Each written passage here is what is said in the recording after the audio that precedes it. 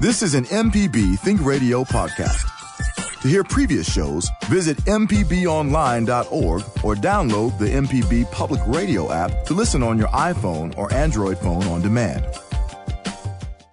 Support comes from Sanderson Farm Championship October 26th through 30th at the Jackson Country Club. The tournament, benefiting Friends of Children's Hospital, last year raised over $1 million.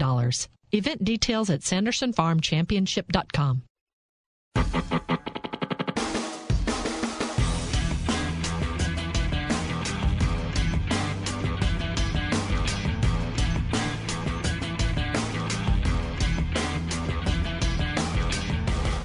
Welcome back. It is MPB Season Pass on Think Radio with Sam Wells. I'm Jay White. Thanks for listening on this Thursday morning. Plenty to get into, as always, on what is now the fall. Hey, yay. The cold weather. It's going to feel like fall tomorrow. Yeah, not the cold weather, I won't say, but the fall weather has arrived, and it is not summertime anymore. Although I will tell you, I was in Memphis for a couple of days earlier this week.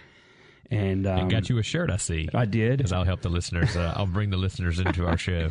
There was a day where my wife and I went out to enjoy Beale Street during the daytime, and it was 87 degrees in late October, so that was a lot of fun. But I heard a buddy of mine on the radio today talking about how he was going to do some sports engagement on the radio Friday night up in the Delta in Greenwood, and the expected high temperature will be 68 on Friday night there, and that sounds just about right, Sam. That's going to be it's going to be real nice. The low Saturday morning in the Jackson Metro is 43.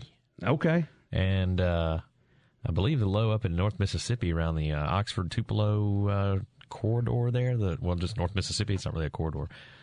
Is in the 30s. Yeah, so, it's an imaginary corridor. There's a line there. It's going to be cold, man. That's some cold weather for me. Anyway, no, that's good, man. Especially since it's been, 75 degrees in the morning. Certainly. And like you said, mid to late October. Certainly didn't feel like fair weather. Yeah. As the fair, the Mid-South Fair, and then the Mississippi State Fair were in South Haven and Jackson the last couple of weeks. That's right. And then this week you got the Jackson County Fair going on in Pascagoula, which is a big thing. I know the big fair at the Coast Coliseum is earlier in the summer. So weather be danged, they say. Right in the middle of the summer. Sam, we got a great lineup coming up today. Here in about 10 minutes, we got Rick Cleveland coming on. Of course, he's been on the show many, many times.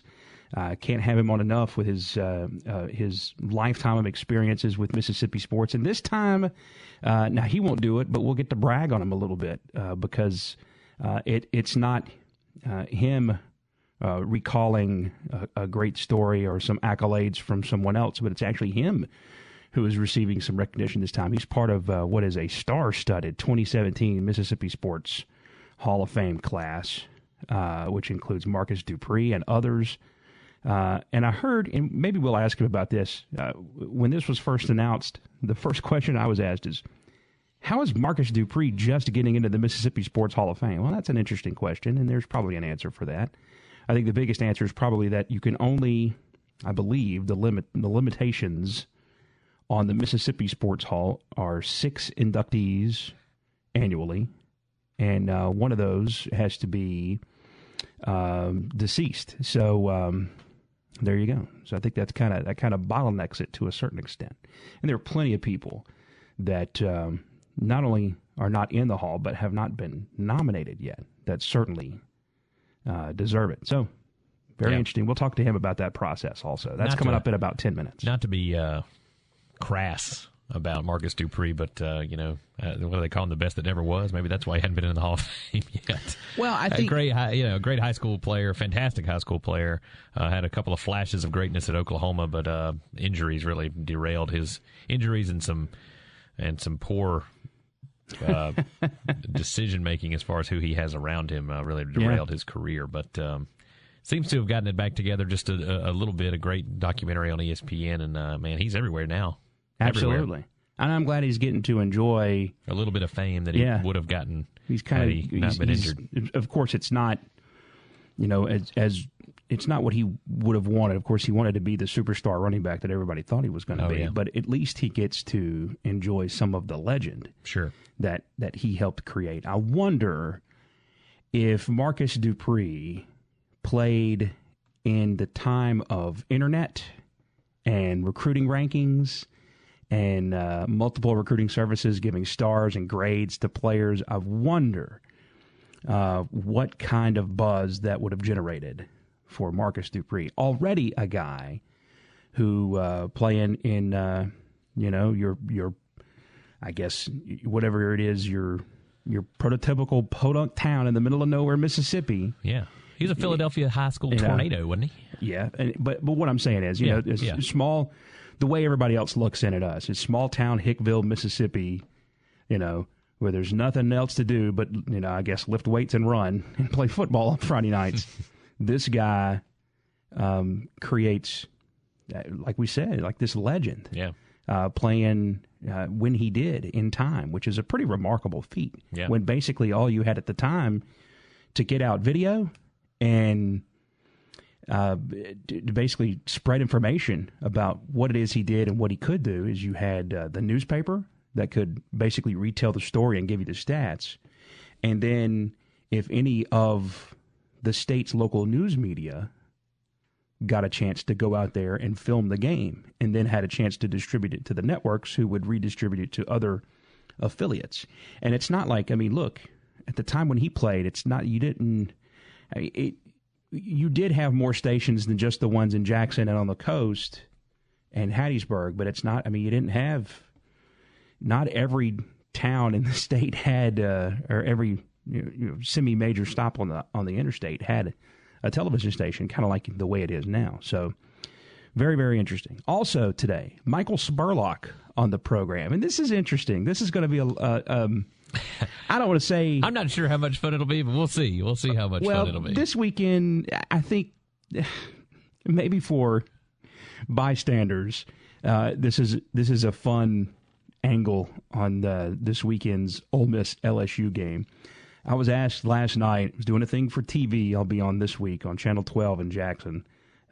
Calculated risk for those folks, putting me on the television. But I was asked who this game means more to. For who does this game mean? Whom? Well, I don't know. I'm using the words. Who does this game mean more for this weekend? I still don't think I got that sentence right, but I think you understand where I'm trying to go here, right? Yeah. LSU or Ole Miss. What do you say, Sam? I would say that it means more currently to LSU because the Tigers and Ed Orgeron need a win to possibly retain this coaching job. After last week's disastrous defensive display by Ole Miss, I think Hugh Freeze and his Rebel defense need to prove that there is, in fact, a backbone somewhere on that defensive side of the ball because they didn't show it very much last weekend in Arkansas. As far as the Ed Orgeron angle of it goes, I think a lot of people, and this is just from, when I worked at Ole Miss in the sports information department his first season, my last year in college, I think a lot of people would like to forget 2005 to 2007 on the football side of things.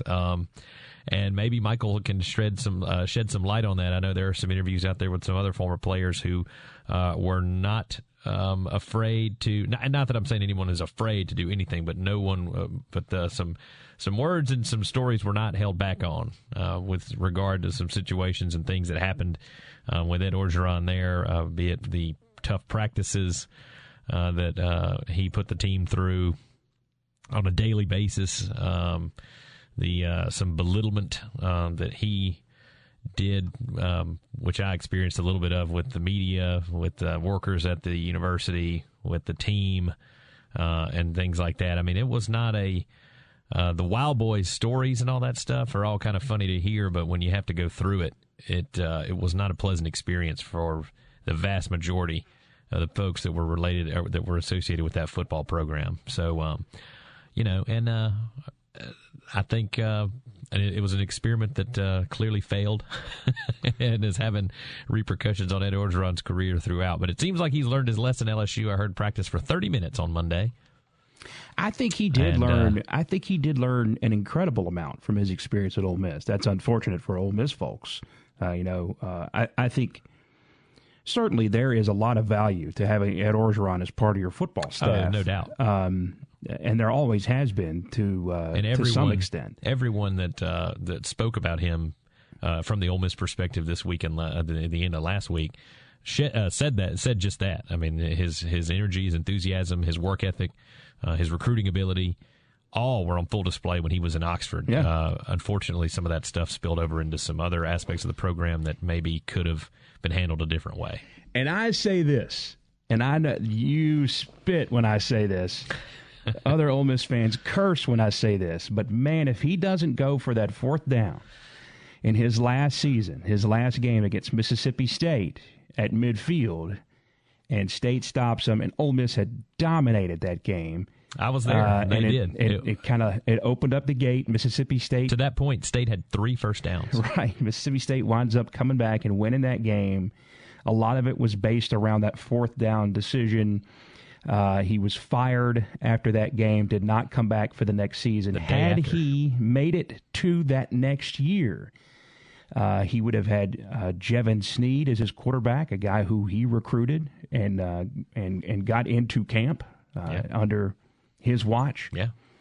If he makes it to that next year when Sneed is the quarterback, man, I think the entire legacy of his time at Ole Miss may go in a different direction. Hugh Freeze says that. Hugh Freeze said that in the press conference on Monday. And don't forget, too, Jay, he found the legend that is Greg Hardy. Or that was Greg Hardy.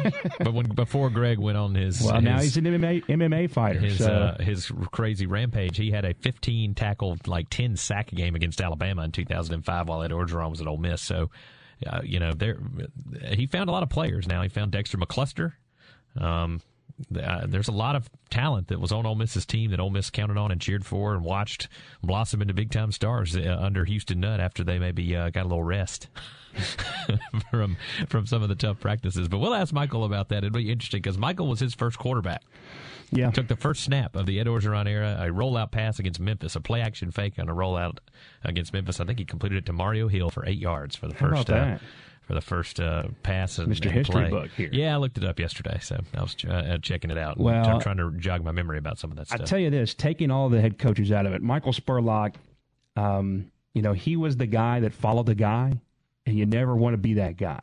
That's a thing in sports. Not necessarily just sports, but anything. Where we can ask him. You follow a guy that's had just an incredible amount of success. He is the quarterback that started at Ole Miss post Eli, correct? Yes. The first guy after Eli, and that's just, I don't know, was second on the depth chart behind him. And, I don't know. By the time he was a senior, he started a handful of games as a quarterback. I think in the Egg Bowl he started as a tailback, so they kind of moved him around. Well, it makes you wonder if he would have played in this day and age. That's what I was going to say. If he was a quarterback now, look out, man. Yeah. Who's why did my mind just go blank? The guy, Reggie Collier at Southern Miss. Just depends on the time and where you are and what the system is. Collier played in a system where it allowed him to both succeed as a thrower and a runner in a time where that was kind of an unheard of thing. Yeah.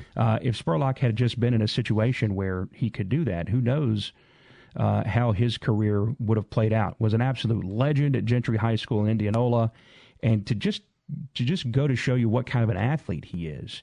After starting, I think somewhere around 20 games in his career as a quarterback at Ole Miss, the guy goes on and plays in the NFL for just shy of a decade as a kick returner and punt returner, and was a difference maker. Yeah. To have a career that's basically a decade long as a special teams guy, you've got to be an ace.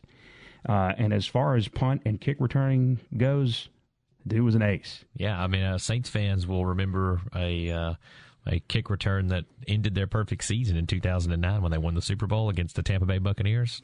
Michael Spurlock, man. Michael Spurlock returned that punt to beat the Saints with about 2 minutes left. And this is interesting. I think right now he's working with the Cowboys. which is very interesting. So it's his fault that it's all on his watch that Dak Prescott is doing all his. And you could say it's under his guidance. Yes. Yeah, there you go. All right, so we'll take a break. When we come back, Rick Cleveland, Mississippi Sports Hall of Fame historian and syndicated sports columnist around the state of Mississippi. It's going to be part of the 2017 Mississippi Sports Hall of Fame class. We'll speak with him. Later on, Michael Spurlock, former Ole Miss quarterback and 8-year NFL kick punt return specialist, Indianola Gentry legend. That's all coming up. This is MPB Season Pass. Sweet home, Chicago. Come on, baby, don't you wanna go?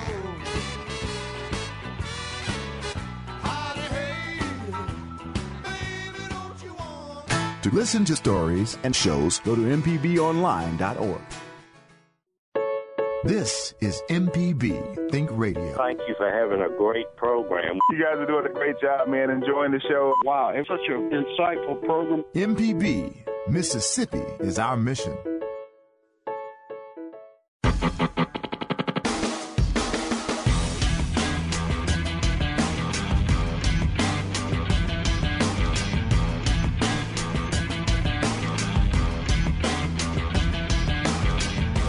All right, welcome back. This is MPB Season Pass on Think Radio. Here in just a couple minutes, we're going to have Michael Spurlock. I misread a text from my producer, or I didn't read it thoroughly. How about that? I didn't misread it. I didn't misremember or anything like that. Too much honesty. I should be a politician.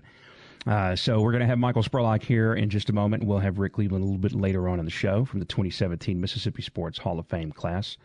Got a chance to speak with Michael a couple weeks ago. He was on Friday night Under the Lights and got to talk to him about a little bit of the legend that he created at Indianola Gentry as a quarterback there, and then went on to Ole Miss. Very interesting. Ole Miss versus LSU this weekend, and a familiar face. Maybe if some fans haven't blacked out the memory, but a familiar face to Ole Miss fans will be stalking the sidelines for Red Stick this weekend at Orgeron. It's going to be very interesting. We welcome in Michael Spurlock now to the program. Michael, thank you for your time. How you doing, sir? Oh, I'm doing good. How y'all doing? We're doing well, man. First thought.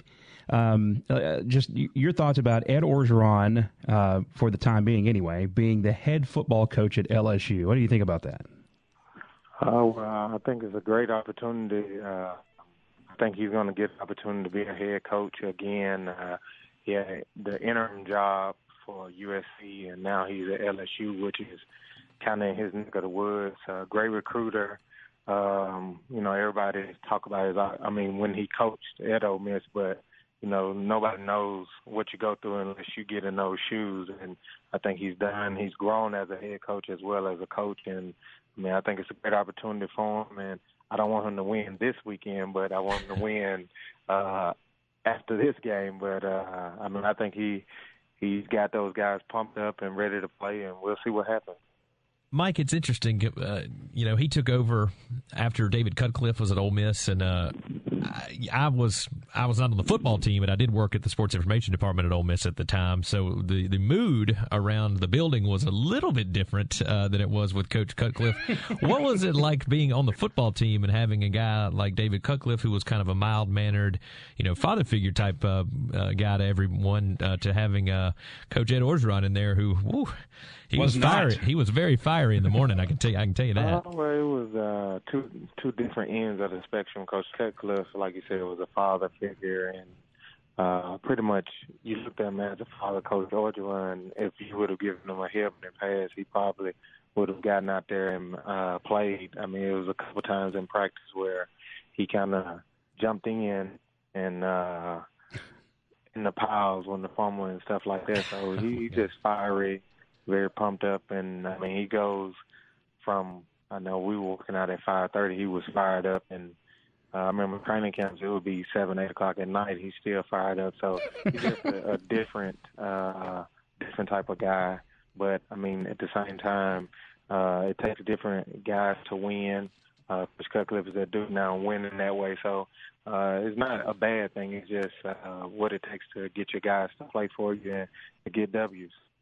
Having been at a high level of the college game and then playing for nearly a decade in the NFL, what do you think, from what you've seen and now working in the league also, what do you think is the biggest step for an individual from being an assistant to being the point guy, to being the head coach and being the guy that has to answer for all the decisions and make those hard decisions? What's the biggest part of that jump from an assistant to a head coach?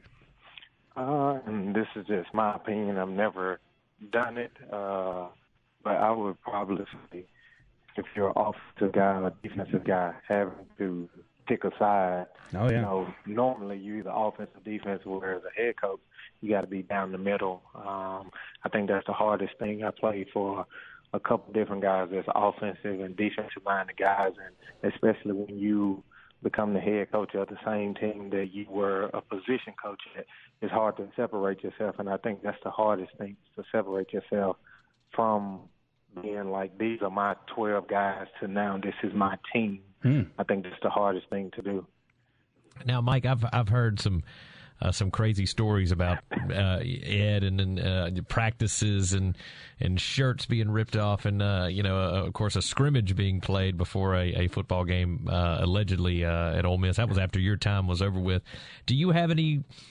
I don't want to say like stories. I mean, I know you don't want to. I'm not trying to get you to say anything negative about the guy because clearly he did make an impact on you when he was a head coach at Ole Miss. But were the practices? Do you remember ever working that hard before or since? Because man, they were pretty rough from what I remember.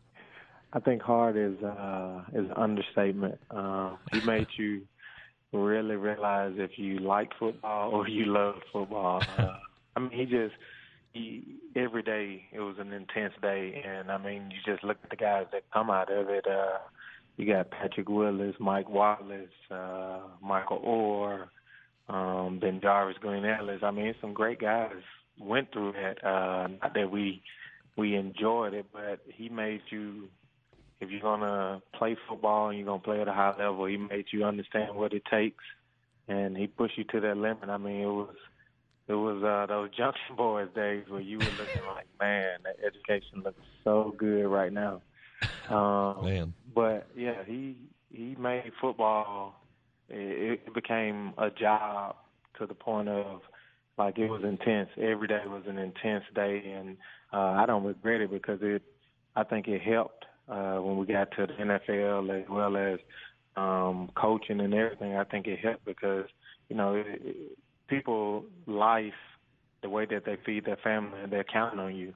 You don't realize that as an 18-year-old kid, but essentially that's what it is. They have to get the best out. I mean, push you to get the best out of you in order to keep their jobs, and that's how they feed their family. So he made practices probably way harder than the game. The game was easy. Like, we were happy to get to the game because he did. He made practices. If you thought that you to run 140, he tried to see could you run 10 more 40s, and I mean he made it intense and made it competitive in everything that you do. If you didn't know how to do nothing else, you knew how to compete every day.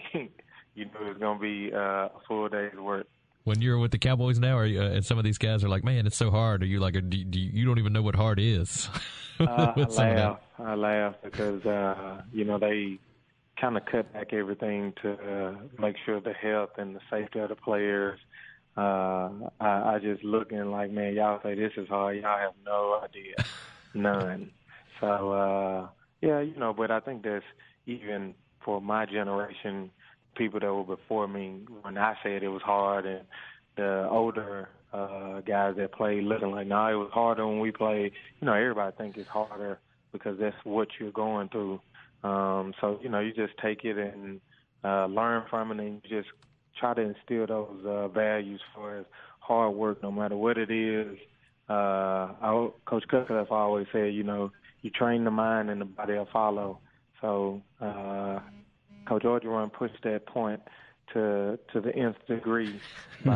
You'll be surprised what your body will do. If he has your mind and can get your mind to do something, you'll be surprised what your body, how your body performs. And you just look at LSU now, different energy, and I just think that plays a part in it. You know, Coach Cutcliffe, he is a different style of player, but you look at Duke. I mean, when the last time were you talking about Duke football? You think when you say Duke, you think Duke basketball, and now he's turning Duke into, okay, you got to make sure you're talking about basketball or football. You have to make that specific, and just different coaches get different results out of their guys. It doesn't make them a good or bad coaches. I don't think makes them a good or bad coaches. Everybody knows. You look at their record. You look at guys that they had. What are those guys doing in life, as well as their winning record? And I mean, you look at Coach Orgeron and Coach Cutcliffe. I think I couldn't have had two better coaches. And hopefully, we as Ole Miss can step up this weekend. We got to do big things this weekend. I got a few LSU guys that kind of knocking on my door on Saturday night. There you go. Michael, let me ask you, we're speaking with Michael Spurlock, former Indianola Gentry legend, 8-year veteran in the NFL, Ole Miss quarterback, played with the Cardinals, Bucks, 49ers, Chargers, Jaguars, Lions, Cowboys, Bears. There's a joke there. But, man, let me ask you, you at Ole Miss, I mess with Sam, and there's a saying I like to evoke. It's in business, in politics, in sports. You never want to be the guy that follows the guy, and you were faced with that task at Ole Miss. You followed a guy who is, his last name is on a street. It's royalty at Ole Miss. You followed a Manning into the quarterback spot at Ole Miss. What was that like before you were even the starter, and then the season leading into your first starting campaign at Ole Miss? What was that like, and having to, I don't want to say live it down or live up to it or whatever it was, but what was that like fighting through that? First of all, the reason that I wanted to go to Ole Miss, one, it was family atmosphere, as well as, everybody in recruiting, they want to go where they can play right away. But I think it was a great opportunity to learn from the Mannings, from Eli, being around him 3 years, just seeing what he had to go through, being a Manning, being the younger brother of Peyton Manning, the son of Archie Manning. So I got to see that. I learned work ethic. I learned competing. People talk about him, but I think he's one of the most fierce competitors. He just does it in a different way. I remember sitting in meetings, and he would go through the media guide and look at the records, and you could tell his wheels were turning. But I think it was a great time for me. It was a tough time because, Eli Manning, first pick overall, those are some big shoes to fill, and you try not to fill them. You just try to do your thing, but at the same time, you do want to continue the legacy. You want to continue winning, and we weren't able to do that, but it was tough. But at the same time, I think it helped grow, it helped mature me. And at the end of the day, we were all striving for the same thing, is to get the opportunity to play in the NFL, and I did that. So if I could do it 10 more times, I would. Let me ask you, as we let you go here, at Gentry, I know you played basketball. You were a shortstop and a pitcher on the baseball team, as well as the time you spent playing football. How close were you to choosing a different sport to go forward with, or at what point did you know that football was the thing that was going to carry you into your adulthood? Well, never knew. Baseball, only reason that I'm not going to say the only reason. Everybody wanted me to recruit me for football. Coach Marion Hobbit, who's the D-line coach at Clemson, recruited me. And I told him, I was like, hey, I want to come, but you got to let me play baseball. Baseball was my love. I didn't like football. The only reason I played football is because my school wasn't a baseball school, and people were getting scholarships for football. So I said, well, if I play football, they got to let me play baseball. And I went to Ole Miss. Me and Seth Smith came in at the same time. He ended up being the freshman, Mr. Everything, and they needed somebody to go back and do spring ball. So he got to do baseball, and I had to go back and do football. So oh, man. that kind of set the stage to where, if I'm not mistaken, I think he's still playing baseball right now. Oh, yeah. And I'm finished playing football, so we both kind of had the decision kind of handed to us, and we both, I think, made the best of our opportunities. Yeah, I guess it worked out for both of you pretty well. Yeah, too good at football, I understand. Hey, Michael, thank you so much for your time, man. It's great to catch up with you again, and we hope to speak to you real soon, all right? All right, no problem. Thank you. Y'all have a great evening. You too. Michael Spurlock. Bye-bye. Indianola Gentry. Hey, about this senior year. His senior year was my senior year, and I was on the homecoming court at Clinton, and got a front row seat to Michael rolling up about 900 yards against the Clinton Arrow team that actually almost won the state title that year. So I was going to say, his senior year, 4,500 yards of offense and 45 touchdowns, 3,300 through the air and 35 touchdown passes, 1,100 on the ground, and another 10 touchdowns that he rushed for. And at one point, I say this, I'm reading this off Wikipedia, and that's where you get in trouble, Sam. Yeah. Is when you read Wikipedia like it's fact. But it says here that he currently holds the Mississippi High School state record for passing yards in a game at 581 and touchdowns in a game with 9. I don't know if that's been Brennan proofed. These numbers right here and what Miles Brennan has done this year at St. Stanislaus, including, I guess, was it 2 weeks ago? He broke the career Mississippi touchdown passing record. I mean, guy's just insane what he's done. But pretty remarkable time at Gentry. And pretty interesting. I didn't realize that he and Seth, both quarterbacks. Yeah. Seth played, at Hillcrest? Yes, he did. He played at Hillcrest. Hillcrest Christian. And both come in at the same time as, quarterbacking baseball players. Yeah. That's pretty remarkable. I never put all that together. At one point in Seth's freshman year at Ole Miss, Seth was hitting 540.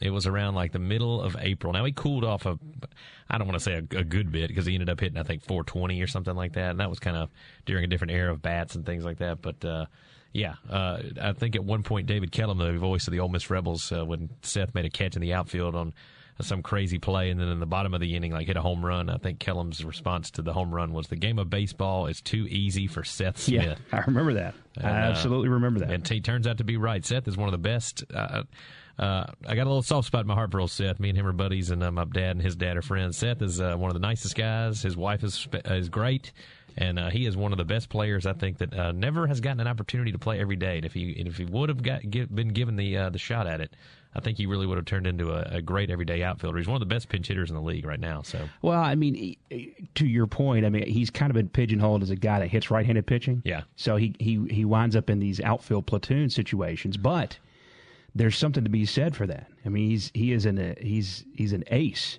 as part of those platoons, and just like Michael, who, because of his ability to maximize a talent, hung around the league for 06 to 14. That's an insane amount of guy. Number one, who plays in the most dangerous play in the game, the kicks and punt returns. Yep. It is a play in a position that is relied upon speed and quickness more than anything else, and to play that position for 8 years is pretty remarkable.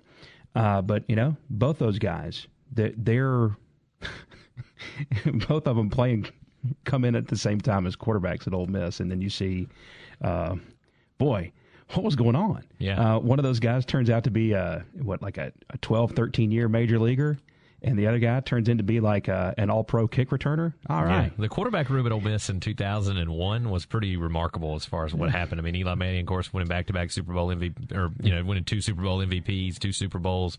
Seth played in a couple of World Series, and like you said, is still banging around in the major leagues, and signed a contract a couple of years ago. Of course, he's with the Seattle Mariners now, but signed a 3-year, $20 million deal with the San Diego Padres a couple of years ago. So, hey, he's doing all right. And one of those guys wound up being a quarterback. And then, So it's and one of them ended up. Yeah, you're right. And then Seth is Spurlock too. So Seth is a guy from South Jackson who played for the Oakland A's. That guy's living my life. Yeah, he is.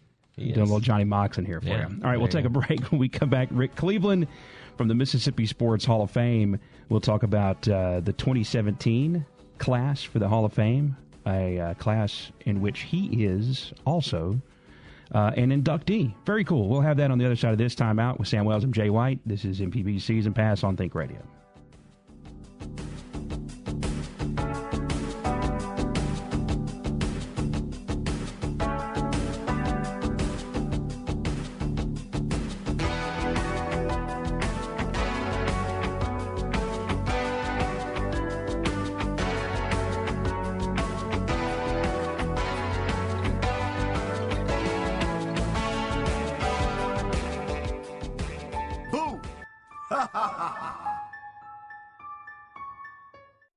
From the Capitol steps to your front door, MPB News covers the state like no one else. Our team of award-winning journalists keeps you informed on the news affecting your life. MPB News, online at mpbonline.org and on MPB Think Radio.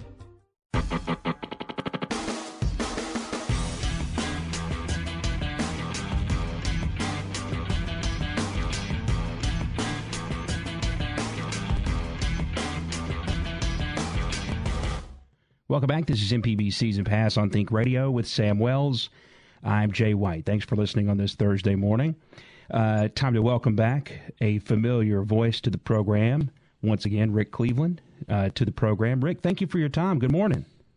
Good to be with you guys. Absolutely. And I apologize. I miscommunicated to you about 10:20. That was me not thoroughly reading something that my producer had tried to convey to me. So, see, you don't have to tell people this. That's no on one me. knows. That's all on me. Well, I'd already said that it was going to be on at 10:20, and I was totally misspeaking. But, man, let me ask you, congratulations, first off, on being inducted into the Mississippi Sports Hall of Fame, something that you have poured, I know, a lot of time and effort and thought and your will into over these many years to get going and then to continue to flourish. Well, I've said several times since it was announced that I don't think anybody appreciates the history and what it takes to get into the Hall of Fame more than I do. I don't mean that in any kind of egotistical way. I just know this state's athletic history, and I know. I know how many deserving athletes and coaches and administrators are not in it yet, and that makes it all the more meaningful to me. Rick, before we get into some of the other guys that you're going to share this 2017 class with, I spoke with you about this a couple weeks ago on another show that I do, but and I knew a little bit about the planning phase of this, and guys like you and.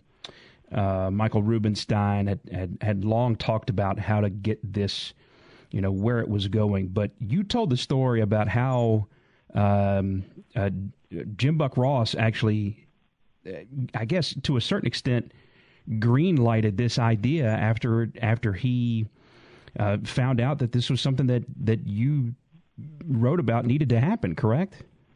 Yeah, I'll put it this way. There wouldn't be a Mississippi Sports Hall of Fame museum if it hadn't been for Jim Buck Ross. There's just no question about it.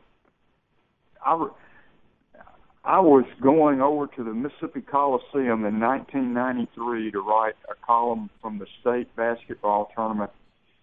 And as I was walking around the concourse, I noticed the Hall of Fame plaques, which is where they used to be, hanging on the wall, faded and scratched up and dusty. And it just struck me that day that it was a mighty poor way to treat some of the greatest athletes in the history of the world.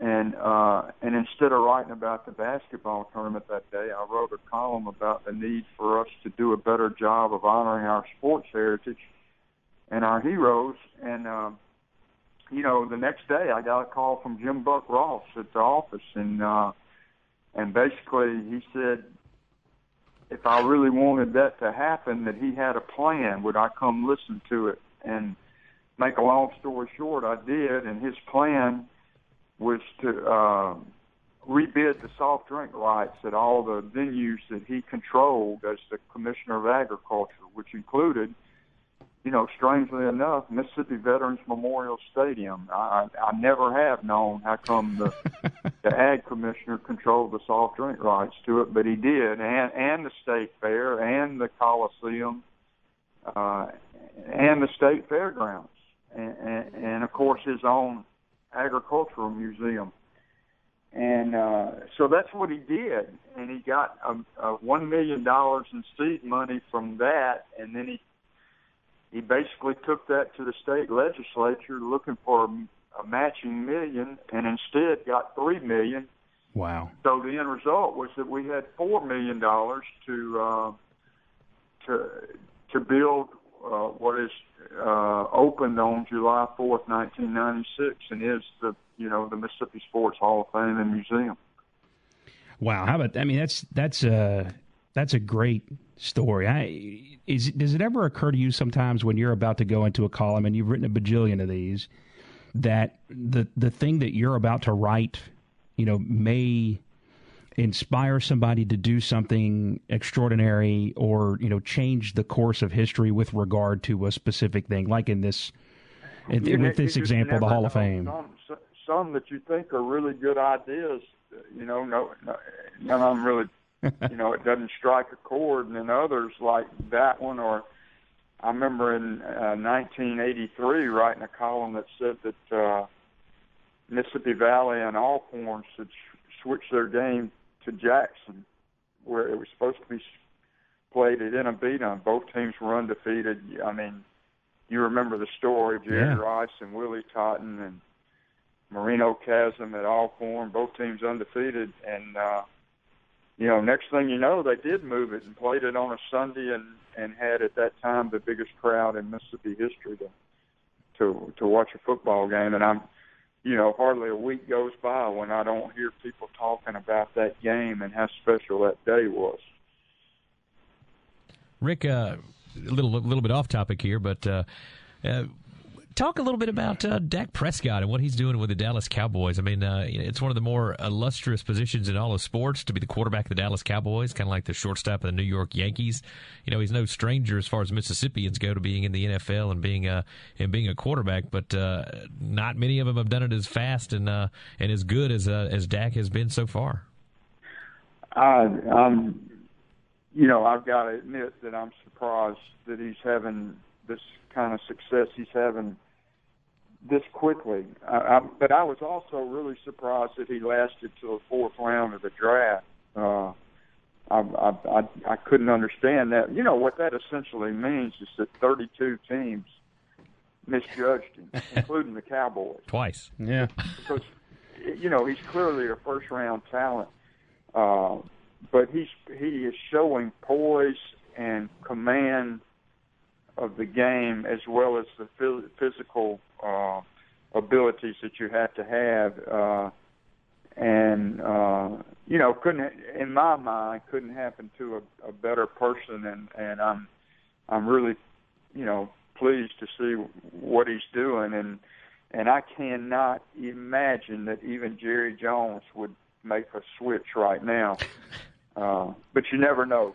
Yeah, Rick, speak to the historical aspect of that for Mississippi State. The big three have had, Norris Weiss played quarterback for for the Denver Broncos in the Super Bowl from Ole Miss, and of course Eli and Charlie Connerly, and of course Southern Miss with Brett Favre. But Mississippi State hasn't really had a quarterback start and play this well in the NFL before. I mean, this has to be big for their program. And have they? Maybe I'm wrong. Maybe you know more than I that they have had a quarterback start in the NFL. Well, they had Joe Reed started briefly in the NFL, but other than that, no, they haven't. Unless it might have been a strike year or something with a replacement player that I'm not aware of. No, he's the first. Now Jackie Parker could have played in the NFL. There's no question about that. He's CFL legend, right? Jackie Parker. Would have been a contemporary of Charlie Connerly in the NFL, and would have played and would have been a star. But he's generally recognized as the greatest player in the history of the Canadian Football League. But Jackie could have, but he didn't. And Dak's the first one, and really should have a long career because they're. He obviously has the skills and the mental acumen, but plus he's always been durable, even during his days at State. Who will ever forget him coming off the bench in the fourth quarter, kind of carrying his left shoulder and taking State to victory in the Egg Bowl. Rick, does it surprise you, your years not dealing with necessarily, but experiencing how fans process winning and losing, but in Mississippi, with the way it had been for the longest time, Is it surprising to you that there are a lot of Mississippi State fans out there that have exhibited such a short leash with Dan Mullen, with Mississippi State being 2-4 this year, and a lot of people are just beside themselves with the season they're having and are giving Dan zero slack with what he's accomplished at Mississippi State thus far? Nothing really surprises me. I remember how quickly a lot of Ole Miss people abandoned David Cutcliffe. I remember, for goodness sakes, Southern Miss fired Jeff Fowler. So nothing really surprises me. But I think the one thing we always forget when this kind of thing's going on, and it's probably maybe 10 to 20% of Mississippi State people who are maybe not even that much. But it's like the squeaky wheel always gets the grease. And I do think there are probably a whole lot more Mississippi State fans who understand that, just 2 years ago, right now, Mississippi State was the number one team in the country. Right. You lose a player like Dak Prescott, and you're going to, the same way Cutcliffe did with Eli Manning, you're going to go through a period like this. You're usually going to go through some down periods. Prescott was a guy who was not only excellent himself, but he made everybody around him better.